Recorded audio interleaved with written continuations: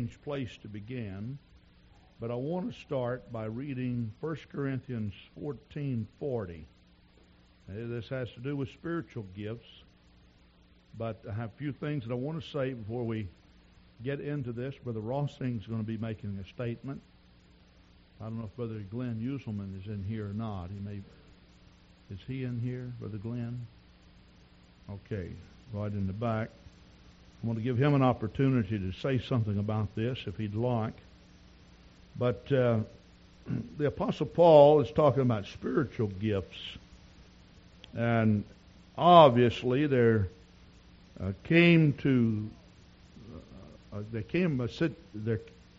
came to a point in which they were not maximizing the full benefits and strength from spiritual gifts simply because that their things were not done properly or in order. 1 Corinthians 14:40 says, "Let all things be done decently and in order." My mother used to tell me that whenever she looked at my room. She said, "Now, you got to have an orderly room and a decent room." I think another translation says, "Let all things be done properly and in order." Now, you'll find as you begin to look at the work of the Lord throughout history and also the history that's recorded in the Bible that God can and does quite often use to bring about glory to His name, methods and even individuals who are doing something in what I would say a less than perfect way. You will find occasionally someone who's not living right, but at least they know the message, that they will testify to someone, and it's like the anointing of God for the sake of that person who doesn't know the Lord will rest upon them, and they in turn then will give their testimony, and people will be saved. Now, normally, it isn't that way, but because of the severity of what we are dealing with, and that is that souls need to know the Lord and find the Lord in the power of the Holy Ghost. Now, Paul was just simply saying that when it comes to tongues interpretation and prophecy, this is the way that ought to be done. This is the reason why occasionally we'll get a little bit off base, and I'll just stop everyone and say, let's just back up a little bit and let's do it like this. And I know that the way I teach this does vary somewhat from what some others teach. However, I would like you to know that the way I teach it is a well-accepted way of teaching it. But nevertheless, if you went someplace and spiritual gifts were in operation, and you might think that the spiritual gifts were not quite in order the way they ought to be, it doesn't mean that God just simply withdraws His Spirit and says, I don't want to have anything to do with this. Sometimes He uses the less than perfect order to fulfill His will. However, we must keep in mind that if this is the way the Lord wants it, and you want to get the best out of this, that is, the best out of the spiritual gift, you want to maximize on the strength and the power, the velocity, and the drawing of the Holy Ghost, this is the way it ought to be. Now, I have been in places where there were just almost mass confusion about spiritual gifts, and still people would respond that were unsaved and come and give their heart to the Lord. I have also been in places in which I knew for a fact that the people giving the spiritual, being used of God at that time, were quite deficient in their walk with God, that they were not living a life acceptable to the Scripture or to that local assembly. Doesn't mean that God will not use them. It just simply means that if these people would fully comply, that they would have, no doubt, an astounding effect, and God would be able to work to a greater measure.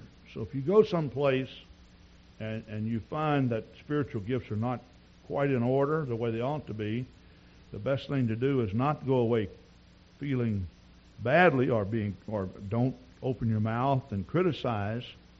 The best thing to do is just, when this is happening, just believe that God's going to take this and use it, and the glory of the Lord will be revealed to some people that don't know Him in the power of the Holy Ghost. Now, I said all of that to say this, that when it comes to the work of the Lord, God's going to do everything that He possibly can to see a soul saved. I have a couple of scriptures that I want to read. I first start in Matthew, the 5th chapter. This is just an astounding insight that our Lord had. He talks about adultery and looking upon a woman and committing adultery in your heart. And in verse 29 of Matthew 5, He says, "And if thy right eye offend thee, pluck it out, and cast it from thee, for it is profitable for thee that one of thy members should perish, and not that the whole body be cast into hell." So when a man goes to hell, he goes to hell bodily. When he dies and his body is placed in the ground, he waits for the white throne judgment. God will raise him back up. Peter speaks of the restitution of all things. He will be raised up, and at that time that he's raised up, his spirit, soul will inhabit the body, and he will bodily appear before the Lord at the white throne judgment. And then be cast into hell.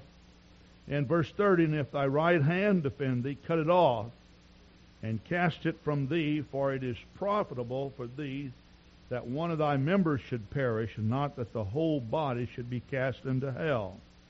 And basically what he's saying is that he's not saying that it isn't important to have a hand or an eye, but he's saying that when you compare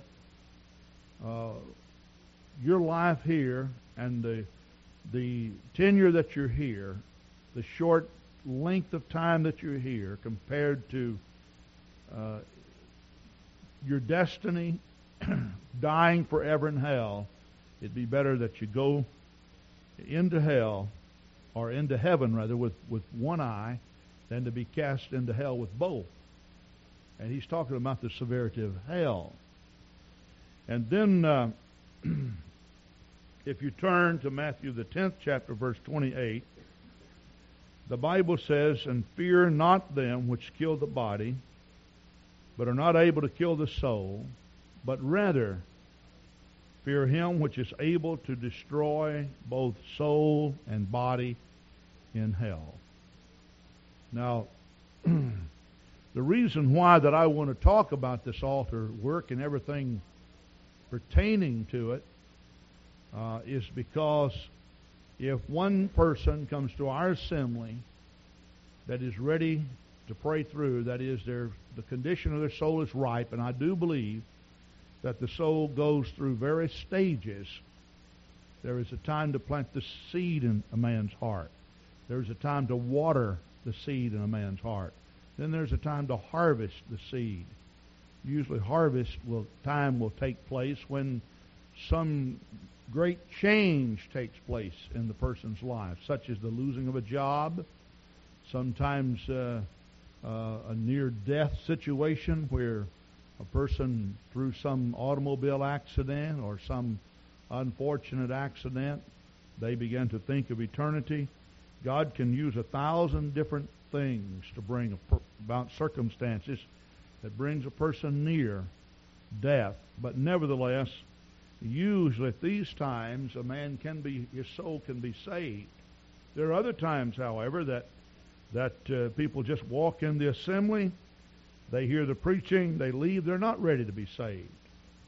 You can't force them to be saved, and there's no need of trying to get them to be saved, because you've got to plant the seed in their heart. They may come back, they're still not ready. They may come back again, they still may not be ready. But somewhere along the road, they will get ready.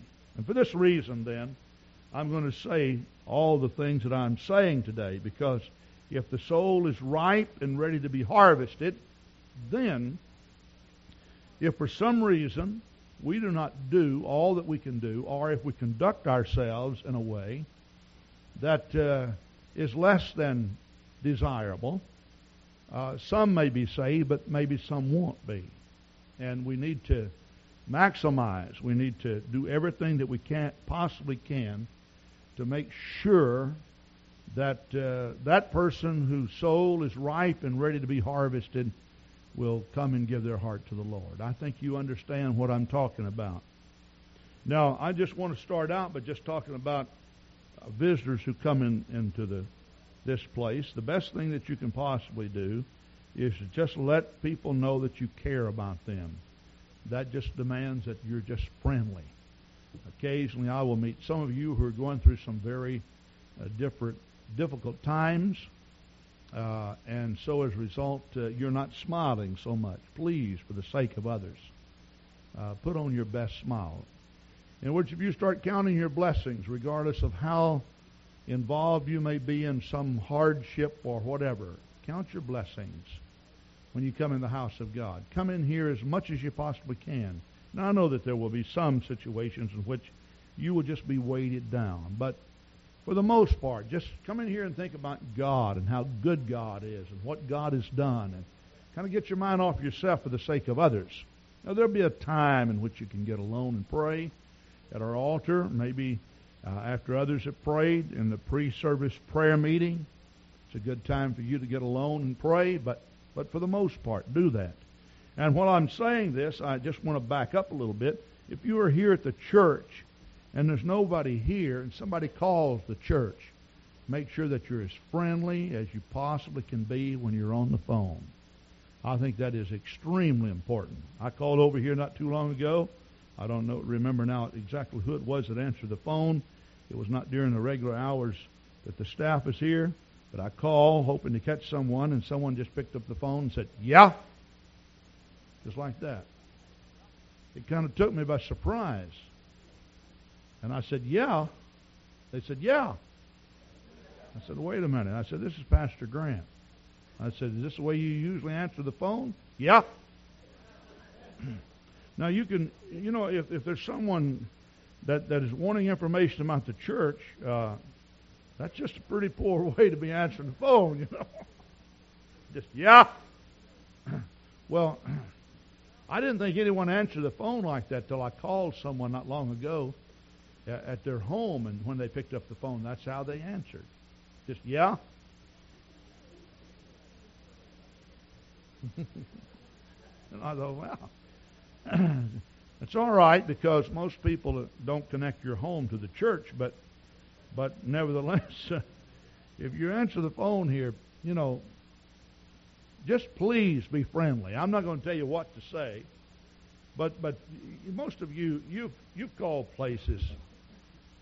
Call a place of business where they're really interested. Call over Sears, someplace where they're interested in customer relationships, and see what kind of an answer they give you. They'll say, "Good morning" or "Good afternoon. This is Pam. Thanks for calling." And they'll say something about Sears.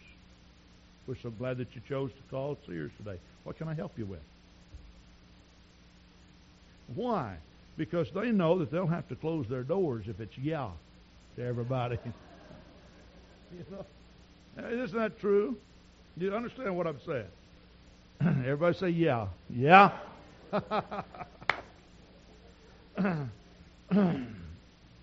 But when you're dealing with outsiders, be friendly.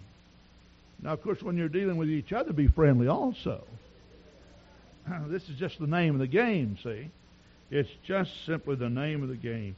And then the next thing that I want to talk to you about is just a respect for the house of the Lord. I think this is just extremely important. When you come in here, I know that it's a long ways to the back wall, and I know that we have classrooms on each side, and I've cautioned people, but it's just real good to come in, and when you walk inside, that especially if the praise singers are up here, that you start focusing your attention on what they're doing.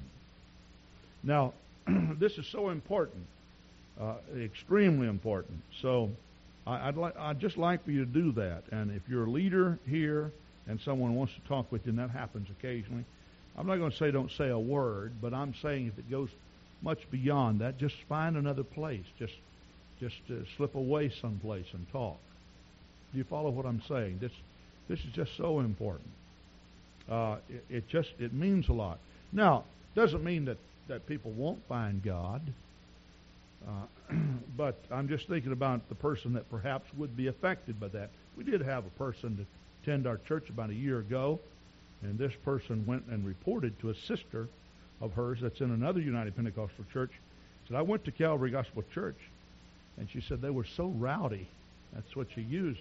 She said, what do you mean rowdy? She thought that, that her sister was talking about the way we worship. She said, oh, no, I mean talking in the back. She said, when I sit in the very back area, there were so many people talking back there and so many people visiting with each other, and children were playing, and I couldn't get anything out of this until they were into the service. People were coming late, and that happens, in a lot of churches, and ours included, for various and sundry reasons. But nevertheless, it should be done orderly. Doesn't mean God won't save people. God won't work with people. But you understand what I'm saying. I made mention of this when we were having an altar service one time. We just had such a great move of the Lord. And then all of a sudden, when the class is dismissed, and when the class dismissed and came out, the children were all talking, and they went in the back, and they started talking even some more. And it was just like you poured water on the altar service. It just, it went down. And the reason why is because there just was not the respect in the house of the Lord. Too many people got their attention on other things. I think you owe it to your Lord who died upon the cross to save sinners, and also to that sinner who needs the Holy Ghost equally as much as you need it, to pay attention when you're in the house of God. Occasionally I'll see someone that's doing something when I'm preaching. Now, normally things don't bother me much. People can get up and leave, and sometimes I don't even know they left. Sometimes children will cry, and I don't know that, but every now and then I do recognize things, passing notes and laughing at each other and things like as people get that. I remember one time, and this was after I started preaching, I sat by someone, they told me something funny before church, and I laughed all during church. I just couldn't help it. And, if the preacher would have stood up and said, I'm going to shoot you, Brother Grant, if you don't stop laughing, I guess I would have just had to let him shoot me, because I just couldn't stop laughing. And I know that you're going to have some situations like that, but people get into a habit. You understand what I'm saying? Just not paying attention and just looking around and such. And it's just good that you pay attention. I've thought so much about the order of Israel, especially in the dedication of their temple, and their tabernacle, and how these people just seemingly stood on tiptoe, wanting to see that miraculous Shekinah of God as it invaded the place, and they just stood there breathless, and the priests could not even minister because the Spirit of the Lord came down in such a great way. And that's what we need in the house of the Lord. We may get some people filled with the Holy Ghost while people are visiting in the back, while they're talking. I did talk with Brother Nelson, and this is one thing I want all of you to listen up to. I told Brother Nelson now, this is what we're going to start doing. As soon as the altar call starts, the ushers are to close the doors going out into the vestibule. And no children are going to be allowed outside unless their parents take them out. And the reason why is because they get in the vestibule and they start playing. They get in the parking lot and they start playing. We've even had visitors to come back in and say, you got some kids out there going to get run over. And truthfully, then when we talk with some of the parents, and the parents would get a little irate about it. Now, you wouldn't want your child killed in a parking lot, would you? In other words, it's only, you should consider that to be a real favor. Somebody come in and say, your child, and it may not be someone that you particularly like, but nevertheless, they liked you enough that they didn't want to see your child get killed. And so I told Brother Nelson, just close the door and no children goes out. And that simply means then that we can stop some, because when they're in here, we can control something. We got a lot of children. Now, in a church this size, normally you'd have more children than what we have. But we do have a lot of children because we are of fair size. Not as many as a lot of churches have, but enough to create a little bit of a situation where things are less than desirable. Then when the doors are closed and the children cannot go out,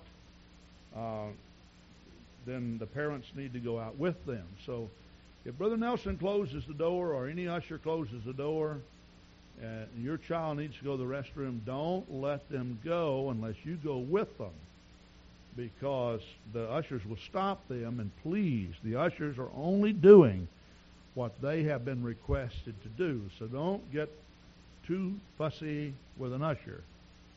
Some people have a tendency to feel the ushers just set the rules according to their own desires, and they mandate these upon the people, and that's not the way it is.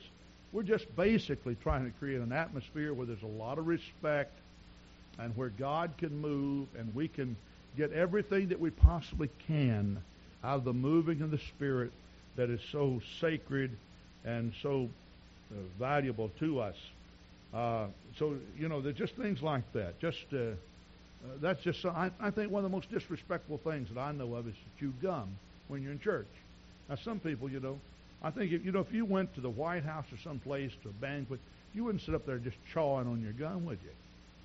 I have some cows, and you know what they do?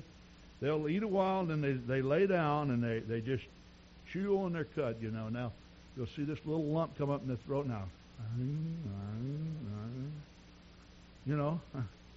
And they get this faraway look, like, well, wonder how the grass is going to be after lunch. Chewing their cud. Now, if any of you would like to know what you look like when I'm preaching, when you're chewing your cud, chewing your gum.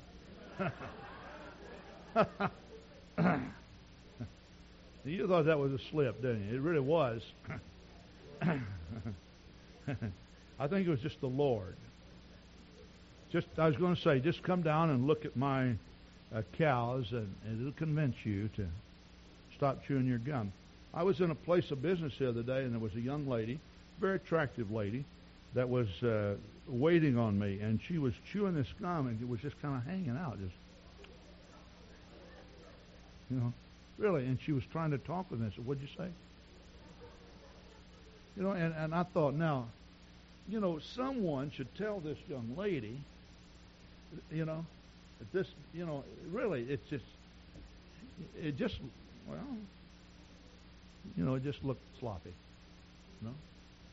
And Sister Grant and I were in a real nice restaurant not too long ago, and I'm in a place where you can't get a steak less than $18, and here this waitress comes and she's chewing this big old wad of gum. What'd you like tonight, sir? I wanted to say a corn dog. You feel like you don't feel like you. It just didn't quite fit, Now,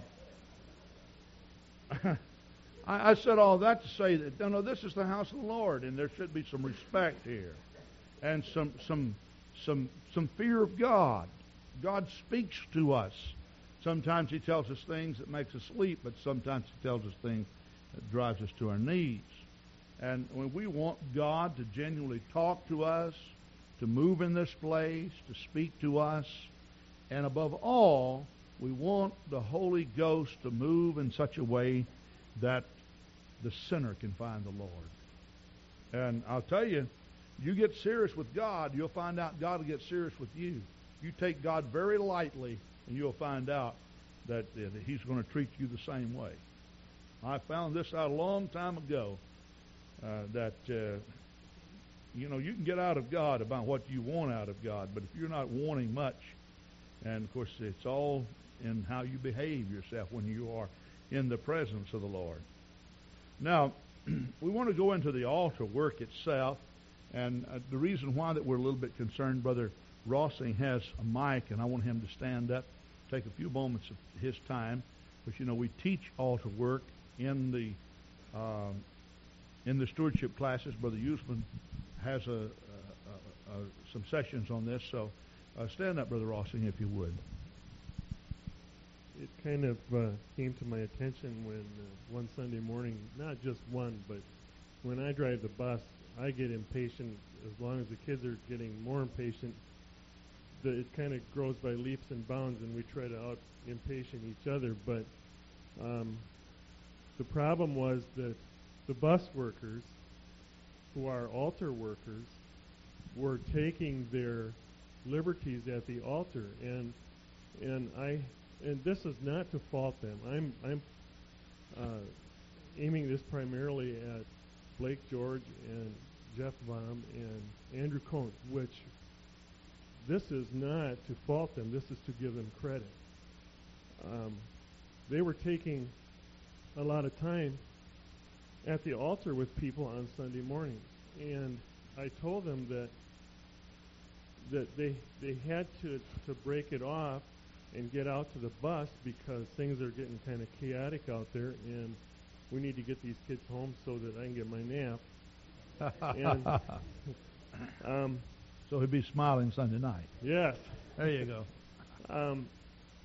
And I told them that there's over 25 people that are committed to altar work or made some form of commitment to altar work. And Blake said, "Really?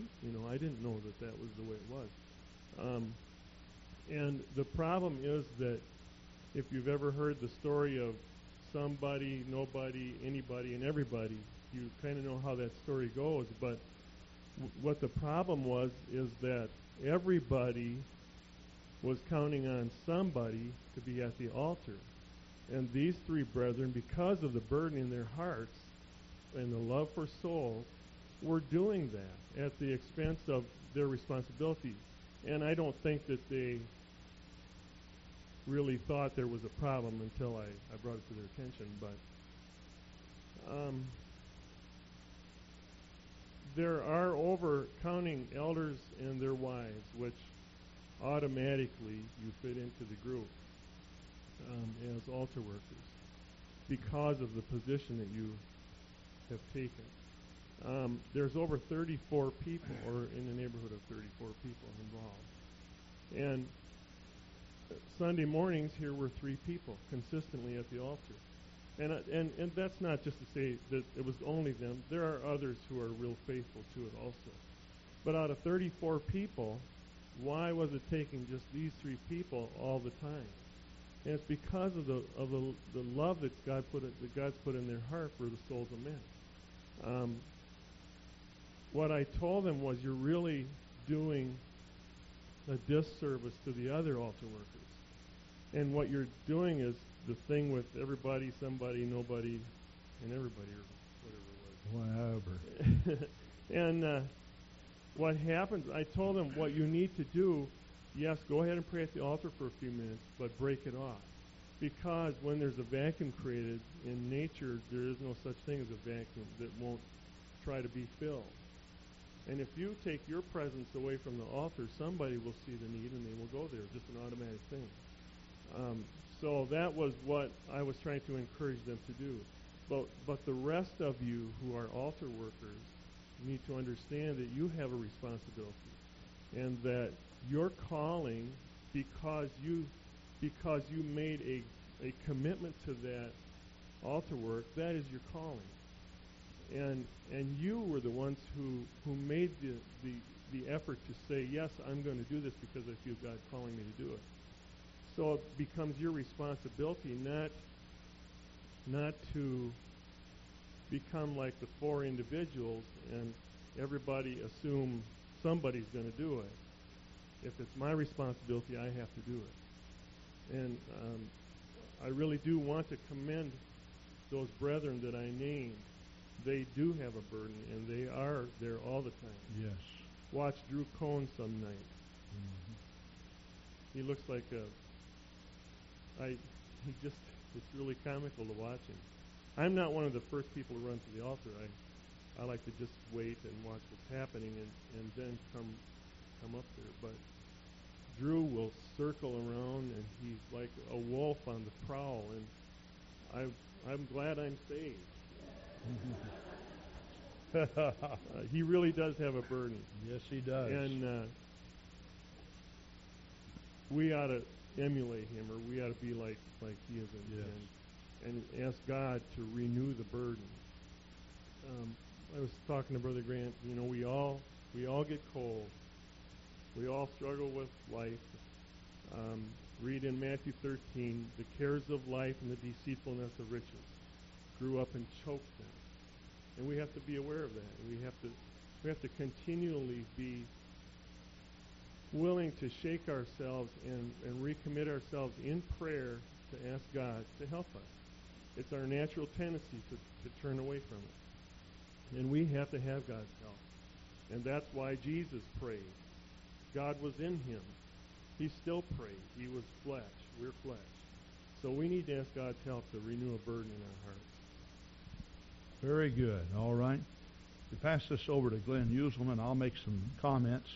Please understand what we're doing here. It's a little in-house training, but it's something that is very necessary. Now, Brother Rossing has brought up something that is extremely important that has to do with the altar workers themselves. And I'd just like for the people who came to the front and committed themselves in the fall of last year, I think it was November or December of last year, if you will stand. Now, I have the names of the people, so I'll read these. Some of them are not in here. Some of them are in other classes, but I'd like for you to stand.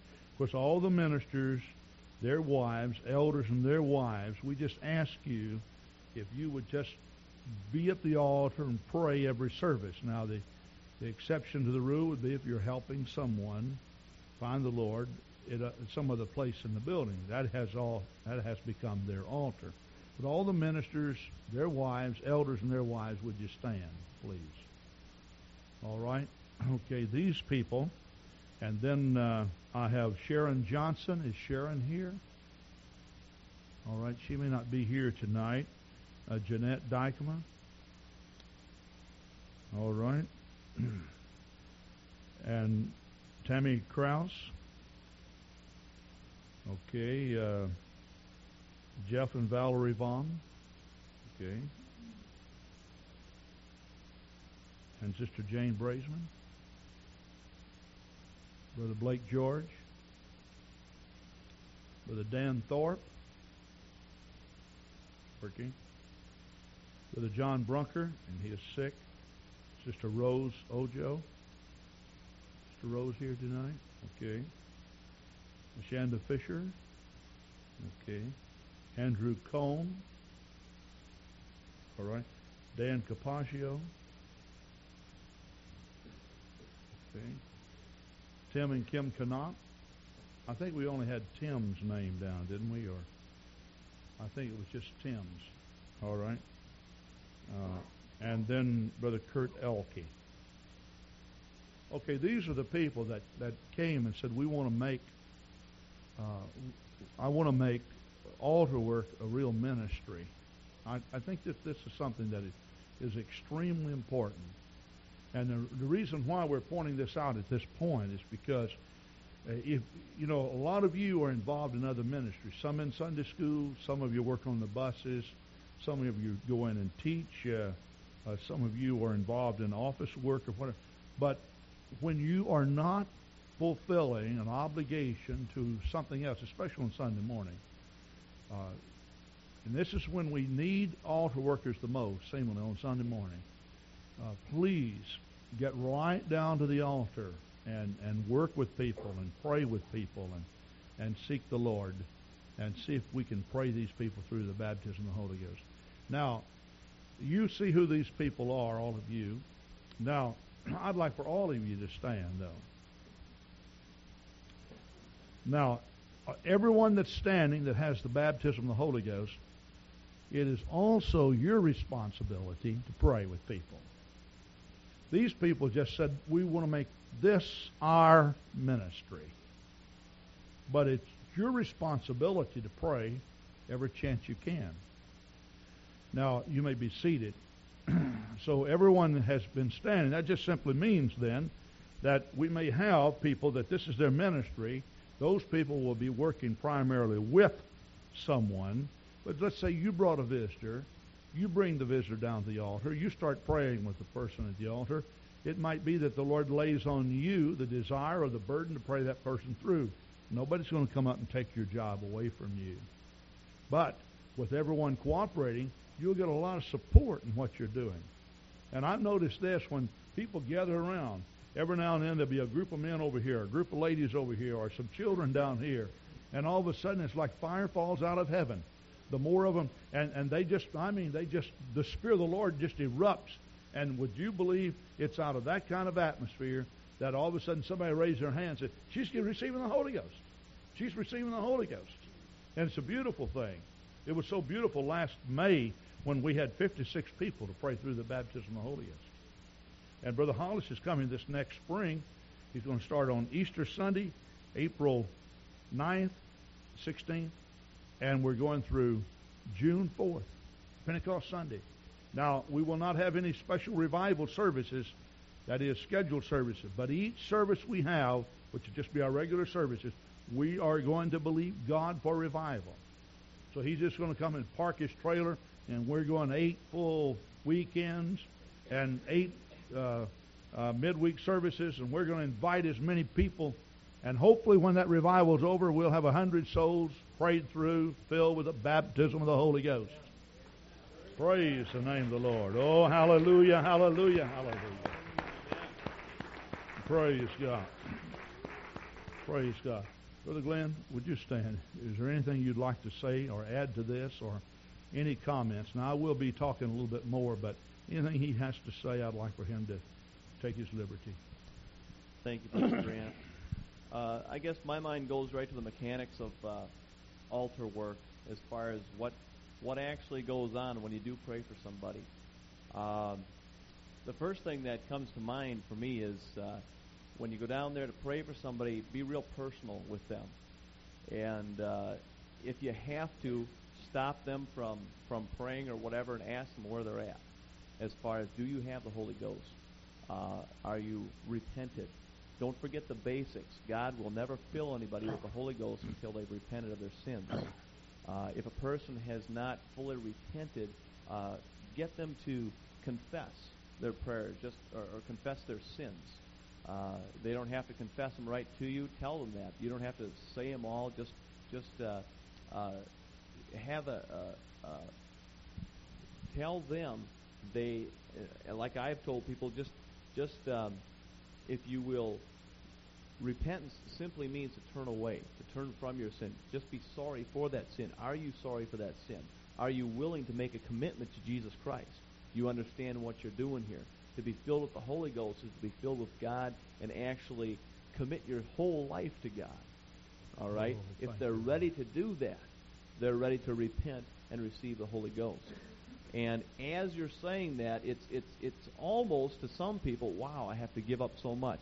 Remain encourageable. Just encourage them. Say, this is the greatest thing that you can ever receive. You're about to enter into something that's great and wonderful, and keep it encouraging. I guess the next thing that I thought of was faith. Build up their faith. Faith comes by hearing by the Word of God. Thank you, Lord. When you're praying for somebody, quote Scripture. If you kind of run out of things to say, ask and you shall receive. Seek and you shall find. Knock, it's going to be open. And they all received the Holy Ghost. Just start explaining to them. And on the day of Pentecost, they were all filled with the Holy Ghost and began to speak with other tongues.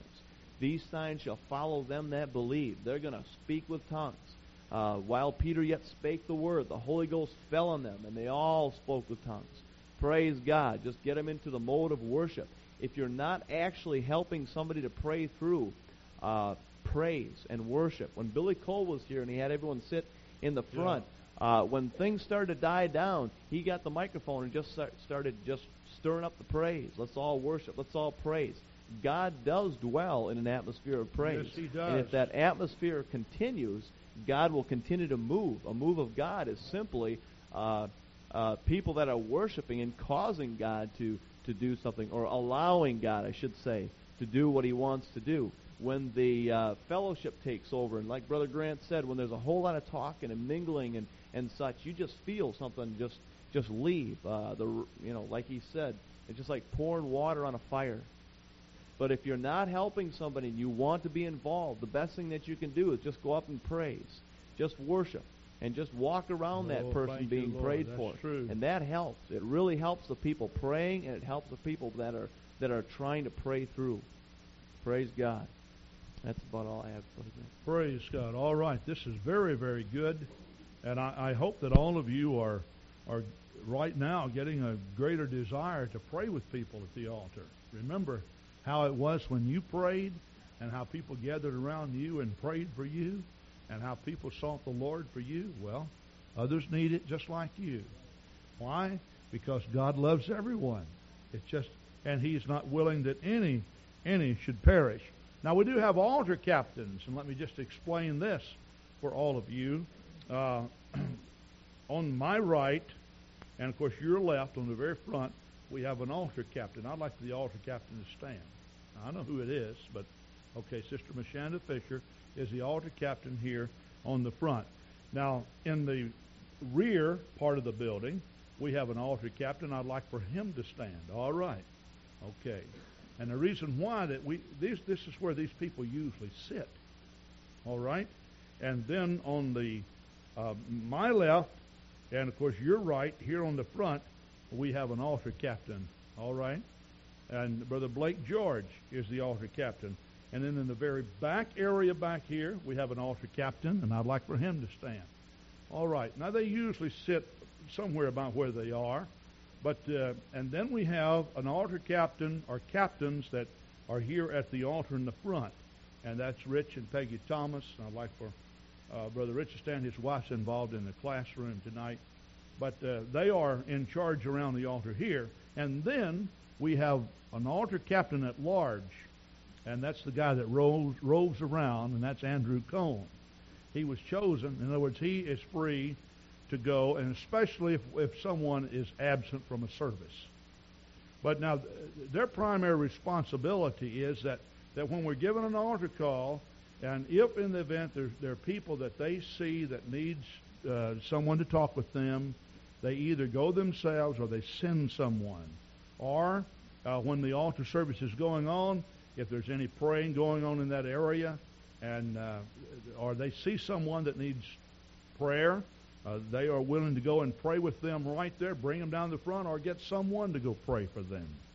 Now, it doesn't mean that they're in charge of all the praying that goes on, or that they're going to carefully scrutinize all the praying. That's not it at all. It just simply means that we want every person in this building that is a guest, that's not filled with the Holy Ghost, we want to give them the opportunity to pray. We're not going to push ourselves on them. We're not going to we will not antagonize them, or we will not do it intentionally. We don't want to linger with them until they get upset at us. That's not it at all. It's just that when we're talking about hell and people going there forever and ever and ever, and we talk about something as sacred as Calvary and as powerful as the Holy Ghost and the blood of the Lord, we feel that every man deserves the opportunity to get a special invite if he's a little bit reluctant and he just sits back. And that's their primary responsibility. Just go and talk to these people, or get someone to go and talk. Sometimes you'll have a guest that will not come down to the altar. The people who brought them, they come, and after they get down to the altar, these guests begin to look, and they see this person that brought them praying. I've seen this many times. God gets a hold of their heart. Well, naturally, this couple cannot detect what their guests are doing, but you, as a captain, these are things that you watch for. Okay, you may be seated. Now, the thing that is very, very important is that when I begin to give the altar call, or anybody else gives the altar call, And we do have a few guests here, and when we say altar call, that's just a term that we use when we call people to come forth and pray. We don't have an altar like you'd see in a Catholic church or a Lutheran church where only the minister goes and performs the sacraments and such at the altar. But we're just talking about a place where people can come and pray. Basically, this darker carpeted area, any place around the front, where people can just come, make a confession that they are sinners and they'd like for the Lord to forgive them, and they come. Now, we are serious about this. We want to see people filled with the baptism of the Holy Ghost. I don't know how many we've had this year already, but it's in the 80s, 80 to 90, or maybe even more. Last Sunday morning, we had 2 people in the class room to receive the baptism of the Holy Ghost. And then we had 4 other children in the classroom that have not prayed through and since early spring, that they just prayed back through to the baptism of the Holy Ghost. We had a Holy Ghost Sunday. Now, we're going to have a Holy Ghost Sunday every quarter here at Calvary Gospel Church. I think we decided to be the third fourth Sunday of every quarter will be Holy Ghost Sunday. And we are coming, and we're going to be preaching and teaching throughout the classrooms the importance of receiving the Holy Ghost and why you need to receive the Holy Ghost. And if you don't have the Holy Ghost, people that are lost, that what they're doing is important. Let's take this thing very seriously. This is so important. So just do what you know that you are supposed to do. Now, I would like to caution you about a few of the mechanics, and perhaps I should say, not about the mechanics of receiving the Holy Ghost, but things that people just mechanically do. I am personally feeling that one thing we exercise in Pentecost a little bit too much, and that's laying on of hands. All right. Now, before you throw stones at me, just listen to me, all right? See, there are certain churches that they believe that every time you get together you should take communion. And they drink communion just like people drink Pepsi almost. You know, it's just, well, that's the thing you're supposed to do. Well, I think that communion is very, very important.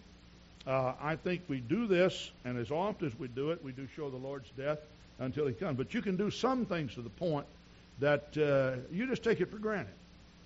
Now, the outsiders that are here should be a point or a reference point in which faith is invoked into the individual. In other words, you tell the individual, now I'm going to be laying hands on you. And, of course, you instruct the individual. When I lay hands on you, the Holy Spirit's going to come on you. And you will begin to speak with other tongues as the Spirit gives the utterance. And then lay hands on them. Now, if they don't receive the Holy Ghost, don't just keep your hand there and keep your hand there and keep your hand there. I'm not saying just withdraw your hand immediately. But, you know, what happens sometimes, there's so many hands on people's head that, you know, well, I hope you understand what I'm saying. This is very, very important. It's very important. Because I have had some people say, man, I have never had so many hands on my head before. Well, this was alarming to them. But what I'm saying is that it should be done discreetly, it should be done wisely, and when you do it, you should instruct the person, I'm going to be laying hands on you, and the Holy Ghost is going to come upon you. And you may say, well, Brother Grant, I don't know if I have enough faith that I can tell them that. Well, then keep your hands off of them then. You follow what I'm saying? I'll clap for myself on that one. Now, I'm not saying that when these cloud bursts of glory come down, and you'll find that, and everybody's just dancing, and, you know, the Spirit of the Lord is there, that it's improper to reach over and lay hands on people. There are times in which the Spirit just takes over, and you'll find out in those special bursts of God's glory upon people that you just do things spontaneously. And when that happens, and nobody's going to say anything. And certainly, if I look over here and I see somebody laying hands on someone, and I see 4 or 5, I'm not going to be critical of that. But I'm just telling you that I do believe that if you talk to the person, instruct the person, and tell the person, now look, we're here, we're going to lay hands on you. When I lay my hand on you, you will receive the baptism of the Holy Ghost. If you lay hands on them, they don't after you've instructed them. Just simply let them pray, stop them again, and talk with them again. In other words, don't get into a rut. It's not going to hurt to stop them. It's not going to hurt to instruct them. Most people don't receive the Holy Ghost at the altar directly. They do not receive the Holy Ghost at the altar as a direct result, rather, of people not instructing them enough. In other words, did I say that right? It didn't make sense to me. All right, let me say it over. Wipe it all off. Take the eraser. Most people fail to receive the Holy Ghost because they're not instructed enough, rather than over-instructed. Now, that sounded better, didn't it? Okay, we'll leave that on the chalkboard. Okay, all right. But so, because some people, they don't know. They're up here praying. They don't have any idea. They hear people speaking in tongues, and they hear a lot of instruction. You can hear it all over the place. And it's just a matter of stopping the person, as Brother Glenn said, and finding out where the person is in God. If they have not repented, ask them to repent and tell them what repentance is all about. Then give them faith by quoting Scripture, and don't get in a rut. That's basically what I'm saying. Don't get in a rut. Instruct them, and be careful about laying hands on them too quickly. In other words, let that laying on of hands be a big thing, because in the Scripture it was a big thing. And sometimes because it's the big thing, that's the thing we do all the time. Well, yeah, but it was designed in the Scripture to be administered, the laying on of hands, in a very discreet and wise way. And I think we can give them faith, we can lay hands on them. But I want to close by making this statement, okay? Now, I was going to make another statement. Let me just, for the sake of you who are here, I guess maybe I should go ahead and make this statement, though, first. We ask all the classrooms when they hear the music, come out.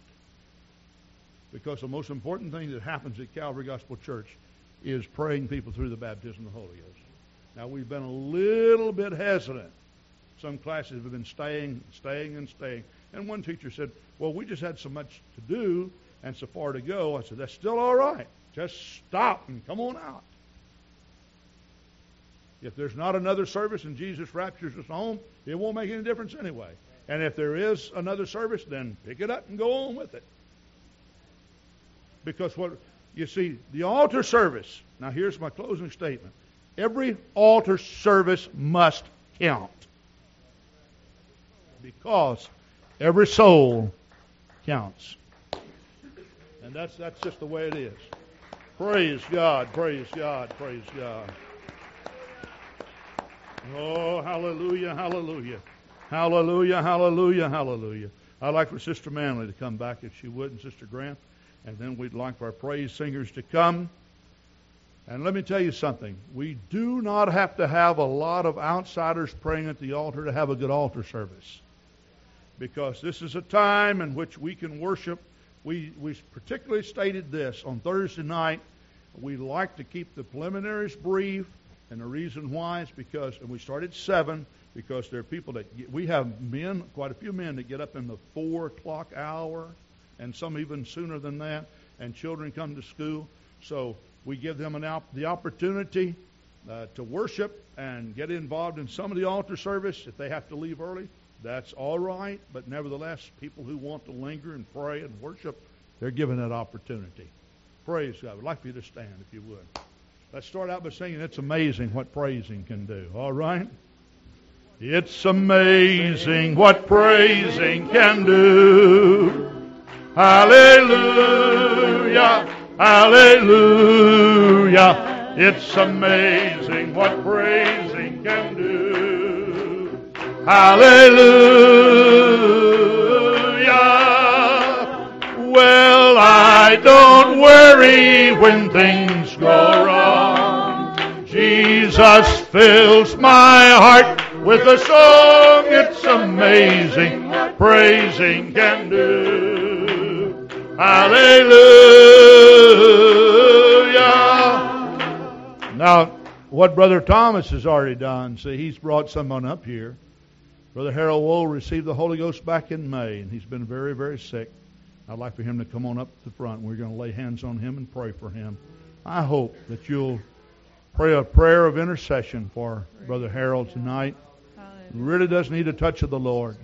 Now, the rest of you who are committed to this ministry, you altar captains who are there, as we begin to pray for Brother Harold, why don't you just find someone, invite them to come The rest of you are invited to come to the altar and pray. Let's come. Let's seek the Lord. Oh, hallelujah. How important this is. It's amazing what praising can do. Hallelujah, hallelujah.